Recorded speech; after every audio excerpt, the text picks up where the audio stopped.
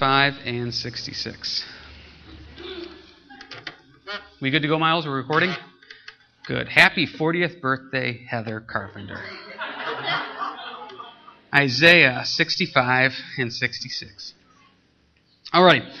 Now, we had to stop last week. We weren't able to finish all of Isaiah 65, so we are going to be actually picking up here in verse 8. Real quick rewind reminder. Isaiah 63 and 64 dealt with very simple topics. Judgment of sin. God is just. Sin has to be judged. Then mercy. And then what you have is a wonderful prayer of confession of repentance from Isaiah 63:15 through all of Isaiah 64. And that's where we finished last week, is this idea of God is going to judge. He's going to judge sin, but they confess their sins. And that's where we left off. So what you have here in Isaiah 65 and 66 is God's response to their confession. Now, what is going on here in the book of Isaiah is the nation of Israel is in a really tough time. They're in a state of spiritual sin. The Assyrians are going to come destroy the northern kingdoms. Babylon's going to come take out the southern kingdoms. Israel is going to go into this horrible time. They're going to be destroyed, and it's a really dark time. Well, it's also a bigger picture of everything that's going on in Israel. And God is saying that this idea of sin needs to be taken care of in even general terms too. It's a fancy term that's called dual prophecy, dual fulfillment. It has a fulfillment for them back then, 3,000 years ago, but also has application for us as we go through this right now. So as we go through the rest of Isaiah 65 and 66, he is talking to Israel of thousands of years ago, saying, this is what I'm going to do. But as you read it, you're going to see the application for us. And a lot of these verses you see here are quoted in the New Testament. Really what you have is this culmination of 66 chapters. Isaiah is a big book. And it ends with this idea of everything being made right and new. So we're going to get into a lot of prophecy tonight at that same point. But what we left off last week was their confession of sin. We have sinned. Now, what is God's response to that? God's response in verses 1 through 7 of Isaiah 65 is, I still have to judge sin. And that was the point that we talked about last week. God is a just God. Sin just can't be forgotten about. Sin just can't be overlooked. Sin has to be judged. When you sin, that has to be taken care of. When I sin, it has to be taken care of. And that's what Jesus Christ did on the cross, is He took care of the sin. Well, Israel has to be punished for what they did.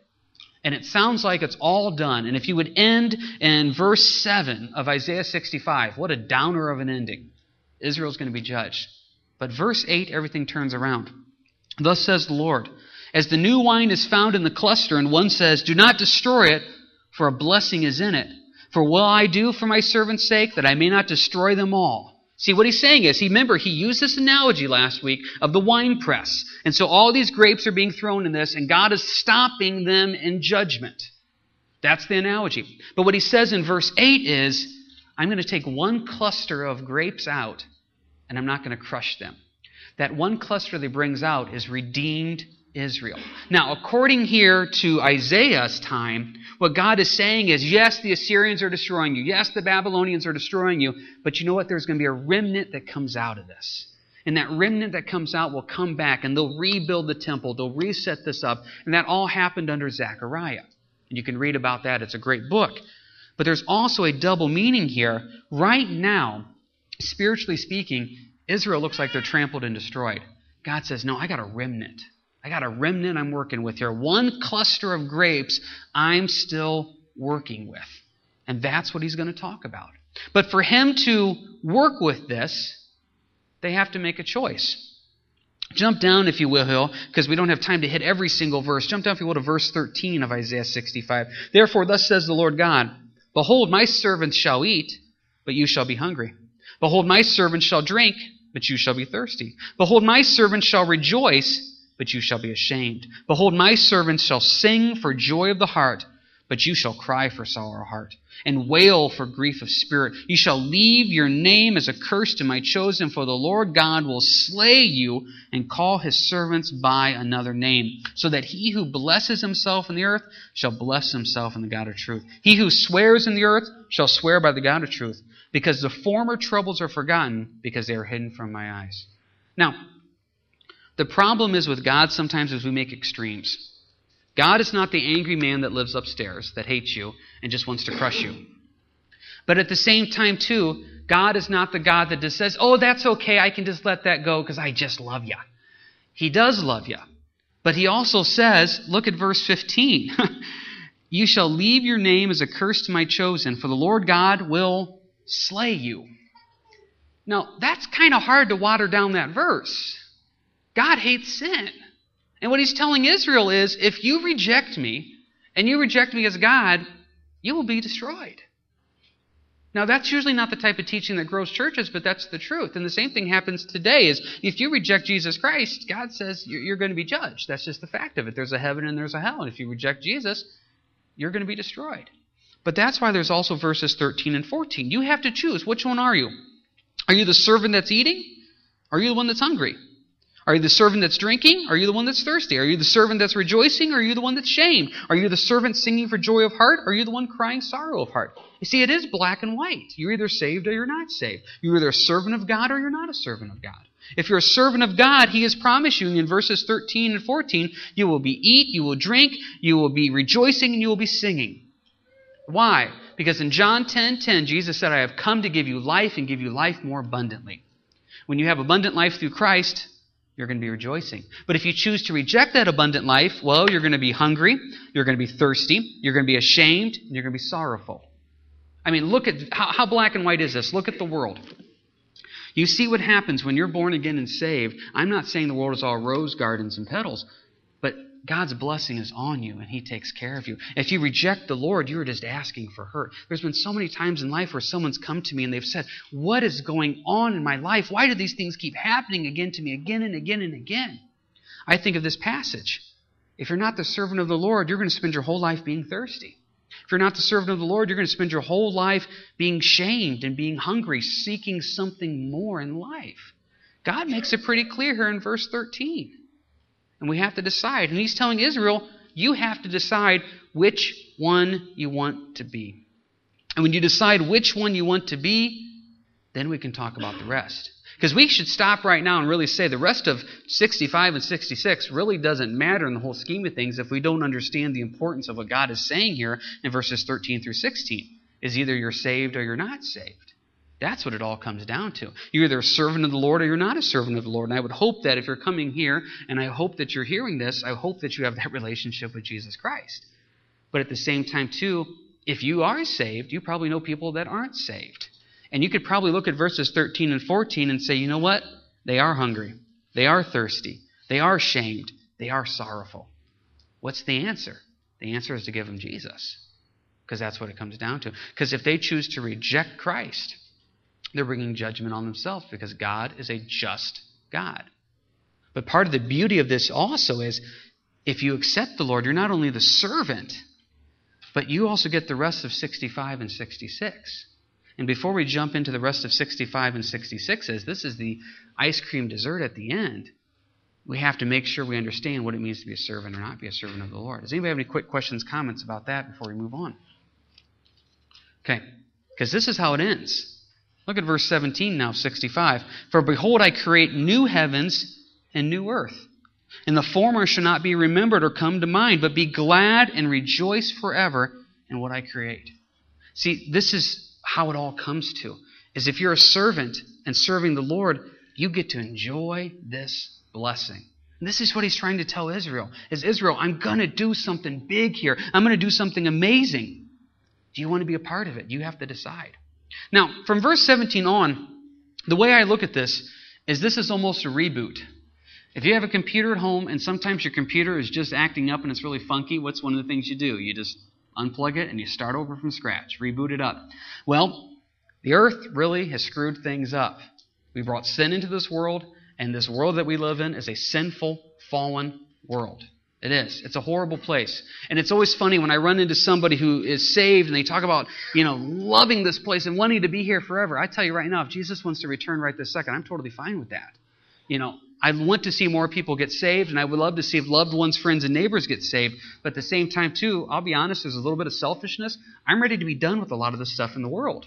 And I'm totally ready for the new heaven and new earth. Let's reboot the whole system because it's not working out right now. And so what God is saying is, I'm not dumb. He goes, I've noticed it. This world is a fallen place. And anytime I run into somebody that talks about how could a God of love allow this or allow that, you've got to remember this is not what God intended from the beginning. We were supposed to be back in the Garden of Eden. That's what He intended. The Garden of Eden was the picture-perfect place, and that's where it's supposed to be. And so what He says is, I have to start from the beginning again. And as you go through from verse 17 on, once again, this is that fancy word, dual prophecy, dual fulfillment. As you go through this, He's talking about eternity, but He's also talking about the millennial reign of Christ. And real quick about the millennial reign of Christ, and I know a lot of you know this, this is a literal 1,000-year rule of Jesus on earth. The next event to happen is the rapture. The rapture is where believers are taken out. After the rapture happens, we have the 7-year tribulation, where the Antichrist comes into the scene. 7-year tribulation. It's a book of Revelation in action. At the end of the tribulation, Jesus returns in the second coming of Christ, and then He sets up a literal kingdom on this world for 1,000 years. He literally will reign, and this is what He's talking about. Is I'm going to create a new heavens and a new earth. Now, in Revelation 21, this verse is requoted to talk about a literal eternity, new heaven and new earth. But in this passage of Isaiah, he's also talking about, I'm creating a new heaven and new earth, meaning I'm going to rule and reign, so it's going to feel like a new heaven and a new earth. The former shall not be remembered or come to mind. If you're born in the millennial reign, you're not going to even have a picture of what the world was like before. Because in the millennial reign, there's not going to be this sickness that we have. In the millennial reign, there's not going to be this war, this fighting. And we're going to get to all this. I'm getting ahead of myself. But you're not even going to remember it. Plus the blessing of heaven. I've had people come up to me and say, in heaven, am I going to remember stuff? I don't want to remember a lot of stuff that happens on this earth. And so therefore, in heaven, I don't think we're going to have a lot of the memories that we have now. Now, hear me out. When we get to heaven, we're going to know each other. The Bible says we'll be known now as we are now known. So when we get to heaven, we're going to recognize each other. And I think we're going to have those memories of, hey, that we served the Lord together at Harvest Fellowship in Hamler, Ohio. Hey, do you remember that time that I got a chance to share Christ with you and accept? Or hey, do you remember the time that you shared the Lord with me? We're going to remember that. But we're not going to remember, hey, you remember Joe that blatantly rejected Jesus? Now he's in hell forever and ever? No, we're not going to be focusing on those things. We're going to be focusing on the good of heaven and of Jesus and that relationship with that. And that's part of the beauty of this, is the Bible says there's no more tears in heaven. And part of the beauty of things becoming new is we get to focus just on who Jesus is. So, we're not going to remember that stuff. Millennial reign is going to be so good. What's going to be happening during millennial reign that's so good? First, what you have in verses 18 and 19 is joy. But be glad and rejoice forever in what I create. For behold, I create Jerusalem as rejoicing and her people with joy. I will rejoice in Jerusalem and joy in my people. The voice of weeping shall no longer be heard in here, nor the voice of crying. Now, you know that has to be a prophecy, because Jerusalem is not known for joy. Jerusalem is not the happy place, most pleasant place to live. So for this to happen, something has to change. Jerusalem will be joyful, because Christ is ruling and reigning. Now, can you imagine, verse 19, the voice of weeping shall no longer be heard in her? Do you stop and think of how much sadness is in your life right now? I mean, seriously, there's physical pains that we all struggle with. There's unsafe friends and loved ones. We get hurt. We get offended. The Bible says offenses will come. It's a fact that either I'm going to offend you or you're going to offend me. Our life is full of so much pain and sorrow. Can you imagine when Jesus is ruling and reigning that that's all gone? Boy, what a blessing that will be. Look at the rest of it here. Verse 20. No more shall an infant from there live but a few days, nor an old man who has not fulfilled his days. For even the child shall die 100 years old, but the sinner being 100 years old shall be accursed. See, what it's saying is, during the millennial reign, that if someone would die at the age of 100, they're going to say, 100? Boy, he was so young. Now imagine that. It's kind of funny. I hear people one about living for a long time. Anybody I've ever met that is saved, and they're usually in their 90s or something, they don't want to keep living. The body has only so many miles it can take, and people generally start saying, I'm ready to go home. The idea of living to 100 does not interest me in any way whatsoever. It doesn't. But you know, during the millennial reign, the curse is not lifted. The curse is reversed. Imagine health. Imagine that, not having that disease and that sickness, that 100 years old, you're still considered a youth in that sense of your body. What a beautiful picture that is. Verse 21, they shall build houses and inhabit them. They shall plant vineyards and eat their fruit. They shall not build and another inhabit. They shall not plant and another eat. For as the days of a tree shall be the days of my people. My elect shall long enjoy the work of their hands. They shall not labor in vain, nor bring forth children for trouble. For they shall be the descendants of the blessed of the Lord, and their offspring with them. Dawn and I built a house a few years ago. So we built a house, and we'll probably get to live in that house for, maybe 40 years. And somebody else will take care of that. Well, they're saying in the millennial reign, as you build a house, enjoy it for the next 1,000. So make sure you like what you build. This idea here of vineyards. If you really want a nice vineyard, it takes time to produce that crop and to take care of it. Point is, they're going to plant it and be able to enjoy it. Because you have this life expectancy. For as the days of a tree, so shall be the days of my people. Long and sturdy. They shall not labor in vain, nor bring forth children for trouble. Being a parent is a wonderful blessing. It's also a whole lot of work. And I know a lot of you tonight could say some of the greatest heartache you've ever had in your life is when your kids have made choices that you didn't want them to make. Can you imagine verse 23? Bringing forth children will no longer be in trouble. But the blessing of what it can be of family and offspring, etc. That's the way it's supposed to be. See, this is the point. God is trying to say here, for this 1,000 years that I'm a rule and reign, He's trying to say, see? This is how it was supposed to be. We all got fooled by the snake and the fruit and the tree, and we fell.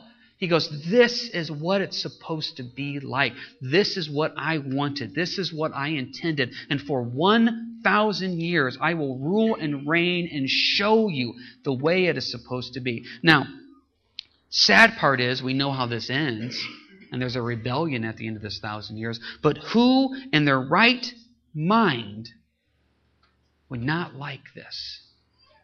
And this is all the physical aspects. Joy, peace, etc. Look at the spiritual aspects. Verse 24, it shall come to pass that before they call, I will answer. And while they are still speaking, I will hear. Can you imagine having that type of relationship with Jesus? That as you're reading through the book of John, you got a question. I'm just going to run up to the temple real quick and ask Jesus. Or can you imagine Jesus Himself saying, hey, I'm teaching through John tonight. If you want to come up to the temple, I'll tell you what it all means. That's what's going to happen. The book of Isaiah has already said that Jesus is going to be leading the teaching in the temple. How amazing is that? They had access to God the Father. See, when we look at Jesus in the Gospels, what is He always doing? Casting out demons, healing the sick, fighting with the Pharisees and the Sadducees. Poor Jesus, even His first time on earth, couldn't really enjoy it. Can you imagine a 1,000-year rule and reign with Christ where we get to really see what it's like to have a relationship with Christ and Jesus? I mean, what an amazing thing that is. And here's one of my biggest pet peeves in the Bible, verse 25. The wolf and the lamb shall feed together. The lion shall eat straw like the ox, and dust shall be the serpent's food. They shall not hurt nor destroy in all my holy mountains, says the Lord. It does not say in the Bible the lion lays down with the lamb. I know that's not a big deal to a lot of you, but for me that's always been a big deal. The wolf and the lamb feed together in verse 25. The lion and the ox are together. If you say lion and lamb, what you're really saying is, hey, I'm not saved. So don't say lion and lamb. Because now you know your Bible. Isaiah 65:25. The wolf and the lamb lay down together. Sorry, pet peeve. Now, the dust shall be the serpent's food. They shall not hurt nor destroy in all my holy mountain. I've shared with you this before, and when I tell a story, I think it's cute because it's my kids. You guys probably don't think it's cute.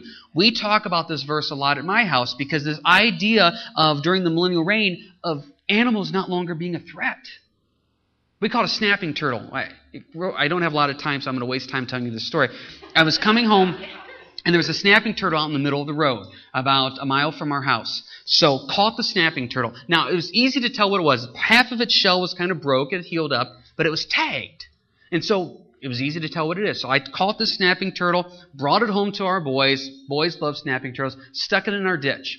2 weeks later, the same snapping turtle is in the same spot in the road, about a mile down the road again. Same one, because I know it's tagged. So, I caught it again and bring it home. Show the boys again. Dawn says, why are you doing this? It took 2 weeks for the thing to get a mile down the road. Obviously, it wants to be in that spot, and I keep picking it up and taking it back home. Long story short is we're playing with the snapping turtle, and what do you do as boys with snapping turtles? Just stick things in its mouth so it can snap. The boys can't get near it. It'll snap you. Now the dog gets near it. What happens to the dog? It gets snapped. So, Megan, it's just a dog. But point is, how many rules and stuff do you have? You go to the zoo to look at animals, right? From 100 yards away through glass. Because you can't go near the tigers. But yet, millennial reign, that's gone. The curse is reversed in that sense. You want to go grab a lion and rub his belly on the floor? You go ahead and go do that. You want to go pick up a rattler snake? It's not going to hurt you. This is the way that God originally intended. The nations and the nature is not cursed. This is the way God wanted it. And how is He allowed to do that? Because Isaiah 66 verse 1, heaven is my throne and earth is my footstool. It's my planet. This is what I want to do. Well, God, if it's your planet, why are you allowing these things to happen? God says, I'm allowing these things to happen because you chose a path of sin 6,000 years ago, and I'm a just God, and there's consequences for your actions. And that's the way it is. So, when we want to curse God for our situations in this world, God says, I didn't want this. When I see those reports on TV of horrible, tragic accidents, God says, this is not what I intended. That's not what I intended. I didn't intend for the tornadoes and the hurricanes and the volcanoes to be a threat. I didn't intend for any of that. That's a cursed, fallen world that does that type of stuff. Isn't it amazing how in the insurance industry we have those phrases, acts of God? It's not what God wants. He has no joy in that. That's the cursed, fallen world. And now He says in verse 1, heaven is my throne, earth is my footstool. He says, it's my choice, it's my game, it's my rules. So if you want to be on the winning side, look at verse 2. For all these things my hand has made, and all these things exist, says the Lord. But on this one will I look, on him who is poor and of a contrite spirit, who trembles at my word. You want to be in God's good grace and God's good favors. What is He looking for? He's looking for, in verse 2, a humbleness in your spirit and somebody who has a heart for the Word of God. Isn't that simple? You want to please God? Be humble. Realize it's all Him and not you. Realize you're just here as a servant to serve Him. There's a humbleness in that where you just simply say, Lord, it's not my life, it's not my choice, it's not my decisions, it is your life, and I humbly commit myself to you. God says, that's somebody I can work with. God can't work with pride. Number 2, trembles at my word. He goes on here for a while now, and he says, a servant of mine will love my word. Because why? God says, I honor my word above my name, the Bible says in Psalm 139. So He says, my word, a follower of God will want His word and want to devour it and will want to eat it.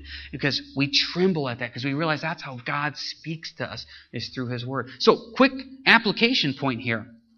Do I have that contrite spirit? Am I humble and saying, Lord, it's all you, it's not me? Number 2, Lord, do I have that desire for your word? If you don't have that desire for His word, pray for that. Lord, I want to desire your word. Lord, I want to go deeper in you. And you, to be quite honest, let go of the excuses and say, Lord, I want to go deeper in you in all ways and all things. We have to pick up the pace here a little bit because, see what you have in verse 3? He says, you don't have a relationship with me. He who kills a bull as if he slays a man. He who sacrifices a lamb as if he breaks a dog's neck. He who offers grain offering as he offers swine's blood. He's basically saying it means nothing to you. You sacrifice a bull. Yeah, you go kill a man just the same way. It doesn't matter to you. You're going to sacrifice a lamb for sin. Yeah, you go snap a dog's neck. It makes no difference to you. Now, I don't. When I say this point, I don't mean to pick on any nationality, and I don't need to pick on any religion. But the World Cup's been on, and I don't know if you know this. I love soccer. I really do. No joke. I love soccer, and I love watching the World Cup. You watch certain nations, and these certain nations that generally have a very religious background, they're kissing the cross and signs of the cross left and right and everything. I mean, I like watching baseball, and people before every pitch, batter will back out, do the sign of the cross, come back in. Now, I don't know this guy's heart. He may really at that moment be praying for the salvation of the 60,000 people in attendance at that ballpark. I don't know. But what happens is a lot of the things we do become very religious and not a relationship. And what he's saying here in verse 3 is this is all religion. Yeah, you're sacrificing bulls. You're sacrificing lambs. You're doing burnt offerings. You're doing everything you're supposed to do. But your heart is not in it. And you know what? The same thing happens today. People come to church, their heart's not in it. People will read their little daily devotional, their heart's not in it. People will have their little prayer time, their heart's not in it. They jump through those religious hoops. So what he says in verse 4 is, Into verse 3, just as they have chosen their own ways. Key verse of tonight. They chose what they wanted to do, and their soul delights in their abominations. They have chosen a path of rejection of God and of sin. So therefore, verse 4, so I will choose their delusions and bring their fears on them. God says, because you chose to reject me, this is the punishment that comes. So when I hear somebody talks about mean, nasty God and how could he send anybody to hell, God doesn't send people to hell. They choose to reject Jesus and go there. When I look at verse 3, they chose abominations. So therefore, they chose against God. Look at the end of verse 4. When I spoke, they did not hear, but they did evil before my eyes and chose that in which I do not delight. God says, I'm a just God. I'm a fair God. When you reject me, punishment comes. It comes. And that's why he says, verse 5, hear the word of the Lord, you who tremble at his word. He goes, listen to me. Listen to me. Now, we don't have a lot of time here, so I'm going to do this last section really quick. But what you have from verses 7 through 16, you have all the prophecy in the Bible in 10 minutes and 10 verses. And we're going to do it in 1 minute. Because look at this. He sums it up. He's at the end now. This is the end of Isaiah. He's going to sum everything up here in these next 10 verses of everything we need to know about prophecy. Verse 7. Before she was in labor, she gave birth. Before her pain came, she delivered a male child. Now, I'm going through this quickly, so if you lose me, if I lose you, I should say, I will definitely fill you in later here. She is Israel. She was in labor, but before she was in labor, she gave birth, and she gave birth to a male child. Who's the male child? Verse 7, that's Jesus. Now, what does it mean that she gave birth before she was in labor? If you remember when Jesus talked in Matthew 24, what did he call the great tribulation for Israel? Labor. So he says, you have a labor time coming. Verse 8, who has heard such things? Who has seen such things? Shall the earth be made to give birth in one day? So he's saying, is this judgment going to be a one-day thing? No. It's a tribulation. It's a 7-year period. Shall a nation be born at once? He says, is that possible? Isn't that funny? A nation was born at once. 1948. Israel was born in one day as a nation. Talk about fulfillment of prophecy. Can a nation be born at once? Well, that's ridiculous. That can't happen. It happened in May of 1948. A nation will be born at once. If you go on Israel's website, Israel, and this is not a Christian website, if you go on Israel's website, the nation of Israel, this is the verse they quote. They quote this right out of Isaiah, that a nation shall be born at once. They even see a fulfillment right there. For as soon as Zion was in labor, she gave birth to children. See, now what he's saying is, follow me here, verse 7, you had a child before you were in labor. That was Jesus. He came before the labor pains. The labor pains are the tribulation. He says, now that you're in labor, verse 8, you will give birth to children. What happens during the tribulation? Israel finally opens their eyes to who Jesus is. And so their eyes are open during the labor of the tribulation. So therefore, Zion, Israel, gives birth. They finally realized that Jesus was their Savior and their Messiah. So they had a child before their labor in Jesus. They're born in one day as a nation. And then, while in labor, they finally give birth to children. They finally come together and they get it. Israel is reborn during the tribulation as a spiritual child of Jesus. So what happens now? Verse 10, we rejoice. Verse 10, 11, we have comfort. Verse 12, we have peace. Verse 13, we have more comfort. Verse 14, we have more rejoicing. Verse 15, we have judgment. See, when Israel becomes the nation, and spiritually the way they're supposed to, there's rejoicing, there's comfort. It finally comes together. Well, now in verse 15, you're at the end of the tribulation period. For behold, the Lord will come with fire and with his chariots like a whirlwind to render his anger with fury and his rebuke with flames of fire. For by fire and by his sword the Lord will judge all flesh. All the slain of the Lord shall be many. That's the second coming of Christ in Revelation 19. So what you have in verses 7 through 16 is all the prophecy of the birth of Jesus on in 10 verses.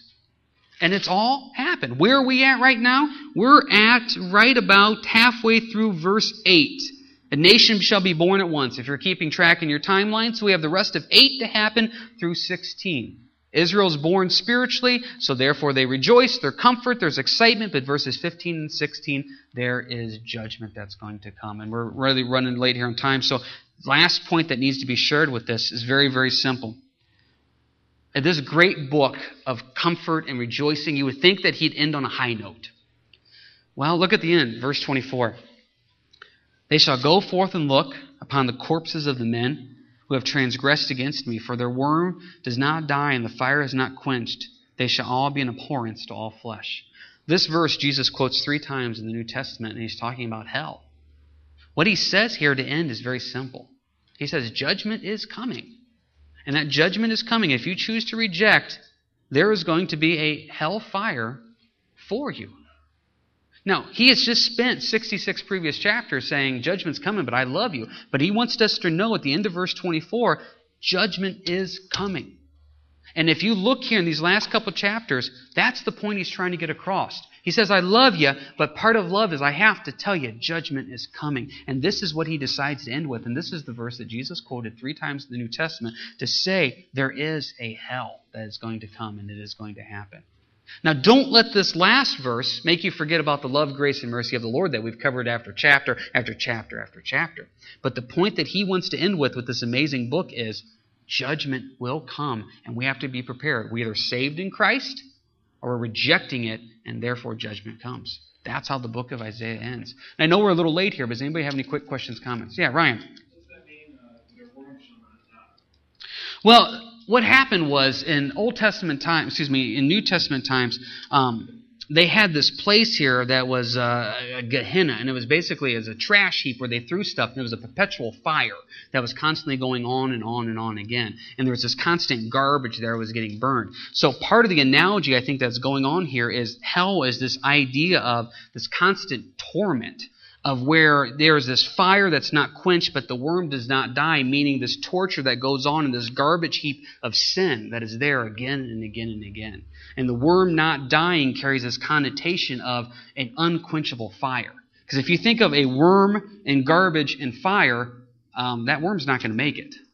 But yet there's this idea of hell is there's this unquenchable fire that goes on, but yet we're never fully consumed. That's part of the hell part of it. I mean, if hell was literally, okay, I'm going to throw you in the fire and you're dead, you're done, and you're gone in seconds, and you cease to exist, okay, hell is a perpetual, never-ending, worm does not die, unquenchable fire torture.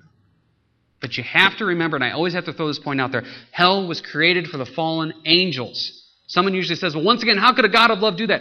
God created hell for Satan and the fallen angels to be tortured and all of eternity for what they've done. He never intended for us to go there. We choose to reject it and go there. Carly. Okay. So after tribulation, are the ones that are having kids and stuff with Jesus on earth? Are they just Jewish? No, the people that go into the millennial reign, after the tribulation ends, according to Matthew 25, the world is divided into 2 groups, the sheep and the goats. The goats are those that are not saved, that made it through the tribulation. They are judged and sentenced to hell. The sheep are those that got saved during the tribulation, that made it through the 7-year tribulation, and those are the ones that get to go into the millennial reign. So they could be Jewish in nature, they could be of any other nationality, but they got saved during the tribulation, and those are the ones that go into the millennial reign.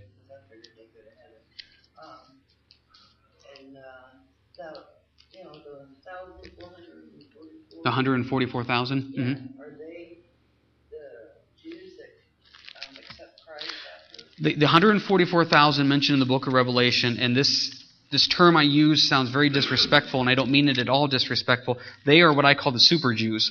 They are the ones that God raises up in Revelation 7, and He raises up 144,000 Jewish witnesses for the tribulation period to go out there and spread the gospel of Jesus Christ. And these are a special group of people that have a special calling, anointing, and blessing on them that are used during the tribulation period to spread the gospel. So, yeah, Megan. You said God created hell for Satan and his fallen angels. Mm-hmm. So, when was hell created? When was hell created? Well, I think Talk that... about that. The Bible never talks about when hell was created, does it? I'm getting a lot of feedback here. Sorry, I'm trying to find a point to get out of that. When was hell created? I would assume that hell was created during the initial 6 days of creation. You would assume? That's what I would assume, yeah.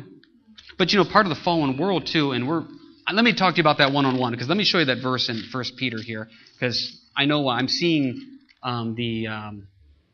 the teachers come up and look in the window, wondering when I'm going to be done, so that way you guys can pick up your blessed little saints. Let me grab you afterwards, because I want to fill you in on more of that there, so we can talk about that a little bit more. Anybody else got any other quick questions, comments here before we close up? All right, thanks for sticking around a little bit later tonight, Megan. I will grab you afterwards here, and we'll talk about that. Let's pray real quick. Lord, we come to you now, and thank you for just the time, and thank you for the wonderful study in Isaiah, Lord.